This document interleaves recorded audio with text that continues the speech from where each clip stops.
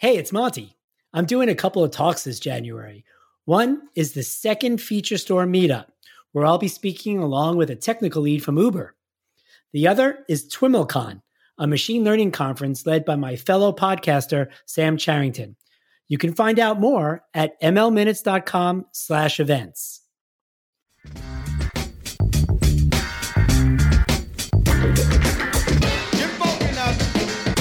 Hi, I'm Monty Zweven, CEO of Splice Machine. You're listening to ML Minutes, where cutting-edge thought leaders discuss machine learning in 1 minute or less. This episode, our guest is Boris Sofman, head of perception and trucking engineering at Waymo, an autonomous driving technology company. Prior to Waymo, Boris was the co-founder and CEO of Anki, where he developed and shipped over 3.5 million racing and entertainment robots and devices all over the world. Welcome, Boris. Thank you, Monty. Real pleasure to be on. Well, Boris, you've done really interesting things from your PhD thesis in robotics to what you're doing now at Waymo. Tell us about your journey. How did you get to where you are now? It was started really getting excited about artificial intelligence and robotics. Did a PhD at Carnegie Mellon where I was focused on off-road autonomous vehicles. There was a lot of the early research at the time was happening at Carnegie Mellon, which was super fun. I took a detour from the space for about 9 or 10 years and started Anki, which was a consumer robotics startup focused on a variety of entertainment products, which was a lot of fun. We ship products all over the world, and we're able to push on unique capabilities at low cost. And then now I am at Waymo leading the perception team and the autonomous trucking team. Excellent. I can't imagine how much fun it is to go from just studying this to in putting toys out there for kids to enjoy robotics all the way through to working with autonomous vehicles. Just for our audience to truly understand, why is it so important to have self-driving vehicles? Why is autonomous driving so important?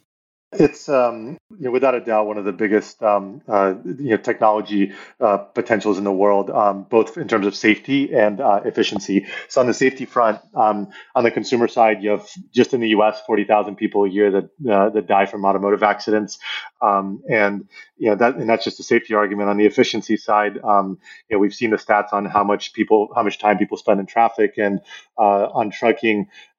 There's a shortage of drivers that's 65,000 today. It'll be 225,000 within a handful of years. And the average age is 50 because nobody wants to go into this field while the demand is actually getting higher and higher.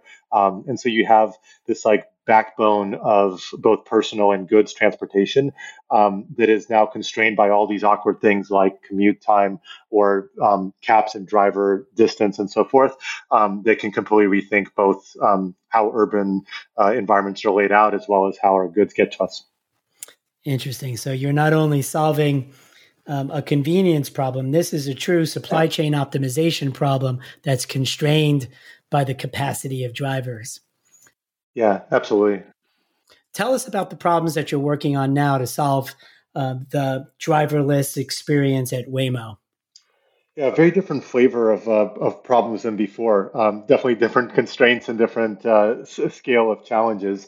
But it's the most exciting robotics and AI problem I've ever seen in my life. So I get to focus on the autonomous trucking vertical. It's interesting because it's a slightly more structured environment that you can lean into than the consumer side. But at the same time, we're dealing with higher speeds and higher safety risks. And so there's different types of complexities. But what our goal is to get large scale autonomous trucks and vehicles in general, in the case of Waymo, into mass market use and to do it safely and reliably. And in the process, we get to tackle some of the most interesting AI problems that I could have ever imagined, and definitely have built a lot of appreciation for them. Excellent. So in your experience in this more structured but higher speed environment on the trucking side, what are some of the main uses of machine learning for autonomous driving? Yeah, so a lot of the core technology is actually shared between the car side and the trucking side, which has been a really massive advantage because Waymo's got 10 years of experience in working on this problem. So I'd say one of the areas that's most mature in terms of leveraging machine learning is a perception system. And so as a team I've gotten to work with very closely, we have incredibly large scale data coming in from a large variety of sensors. And at the end of the day, the problem of understanding robustly what is happening in the world around us is a pretty mass scale machine learning problem with a wide variety of categories from objects to semantics to even down to kind of base filtering and so we're leveraging a huge amount of models simultaneously, and over time we're actually starting to use far more machine learning approaches even on the planning side as well, which was traditionally a much more search driven problem. Excellent.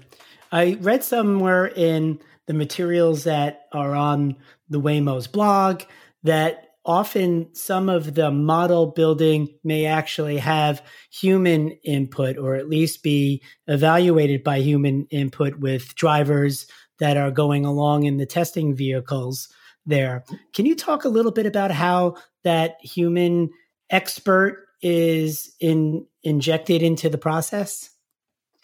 Yeah, sometimes that's actually one of the best signals that you have where it's hard, particularly when you think about planning and behavior of the vehicle itself. It's very hard to come up with exactly the right answer the way you would on a classifier for vehicles or for animals.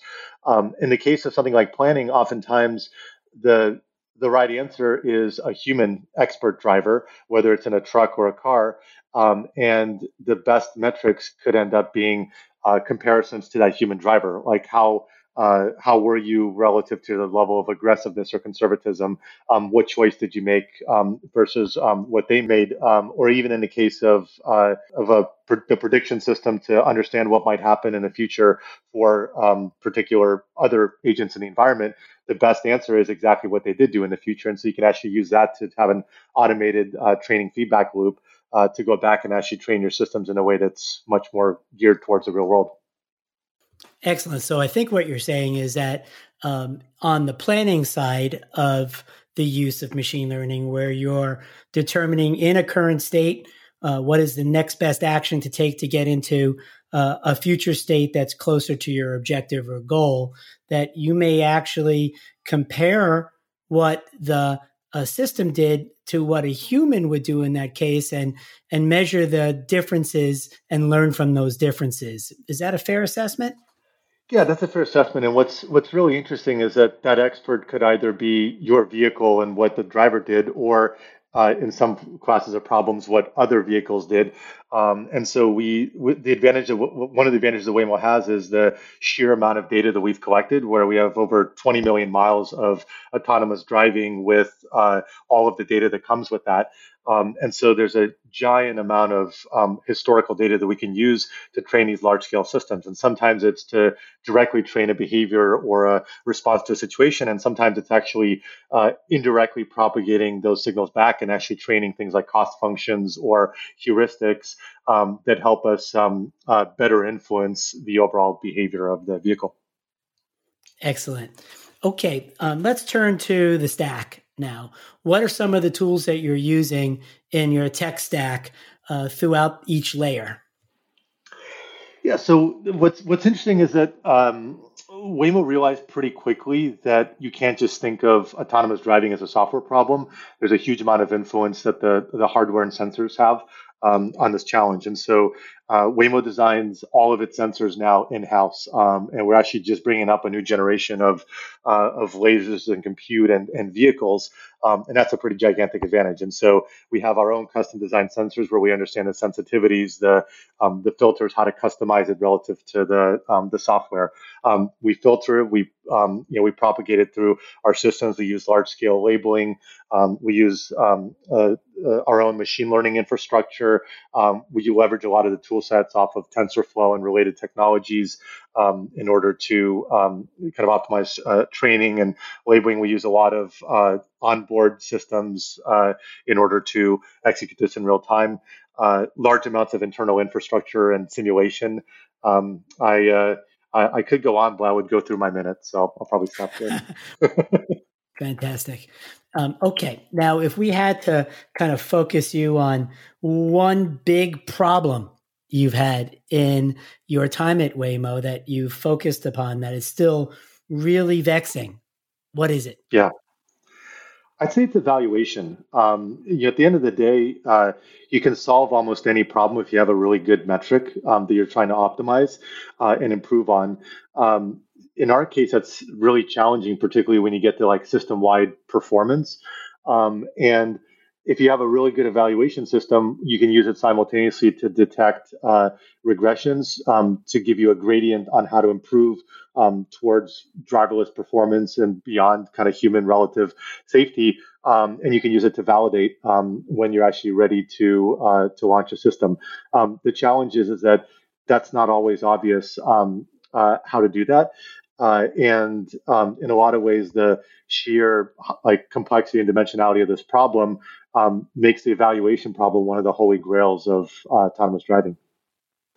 Excellent. And so are the evaluation functions that you're optimizing against, do they include higher dimensions, like trying to optimize the speed by which you reach your destination or minimize the fuel you use, obviously always maximizing safety? Are those the kinds of dimensions that might be in an evaluation function, or do you get even much, much more fine-grained? Yeah, and that's exactly the right question. It's it varies a lot. Sometimes they're very intuitive, like safety metrics. How close do you get to a collision, and some evaluation of risk. So, for example, if you're trying to optimize for dangerous situations, cut-ins, and interactions, sometimes it's actually much more subtle and less intuitive, where you're trying to optimize for some intermediate metric that's a measure of progress along the direction you want to go, or something like comfort, where you can imagine ways to engineer it, but it's very easy to come up with the wrong answer. And then one of the biggest challenges is where in the end you only get one choice on what you actually want to do, and the answer is some combination of metrics that might be at odds with each other, where you want to make progress but be safe and be comfortable and be decisive, and those are kind of over constrained at times. That's what makes it really hard. Okay, so I have one more question that's kind of in that bonus area. Sure. In terms of AI, you've been doing AI for a number of years. Where do you see AI in 10 years? Very good question. I do think there's a huge overlap between different applications. And so the sort of tools and breakthroughs that get developed, for example, in autonomous driving or voice recognition or computer vision, they actually carry over quite well because there's a lot of like similarities and flavors. And so what I would expect is that some of these really amazing breakthroughs at new types of understanding around large scale data, I think we might be really surprised at how much those types of algorithms and approaches could be leveraged in completely different industries and have a big impact that becomes a direct consequence of some of the massive areas of investment that's being made in areas like search or autonomous driving. That part is really, really exciting to kind of see. And we've seen this all the time, where you have the smartphone industry that has massive secondary benefits and likewise in other places. So being able to take maybe some of the techniques that you're using in autonomous driving and applying it to medical use cases. Exactly. Or something like that? Yeah, medical, industrial. When you like think about the sensors and the understanding of the world, the hardest problems in the AV space feel like a superset of some of the like largest AI problems today. So how do you understand human intent? How do you understand massively like interactive systems? Those feel like they're the foundation for so many other AI challenges in front of us. Boris, this has been quite a bit of fun. It's been great catching up. It's been a pleasure. Thanks so much. Awesome, Monty. Always a pleasure. Thank you for the conversation. This is great.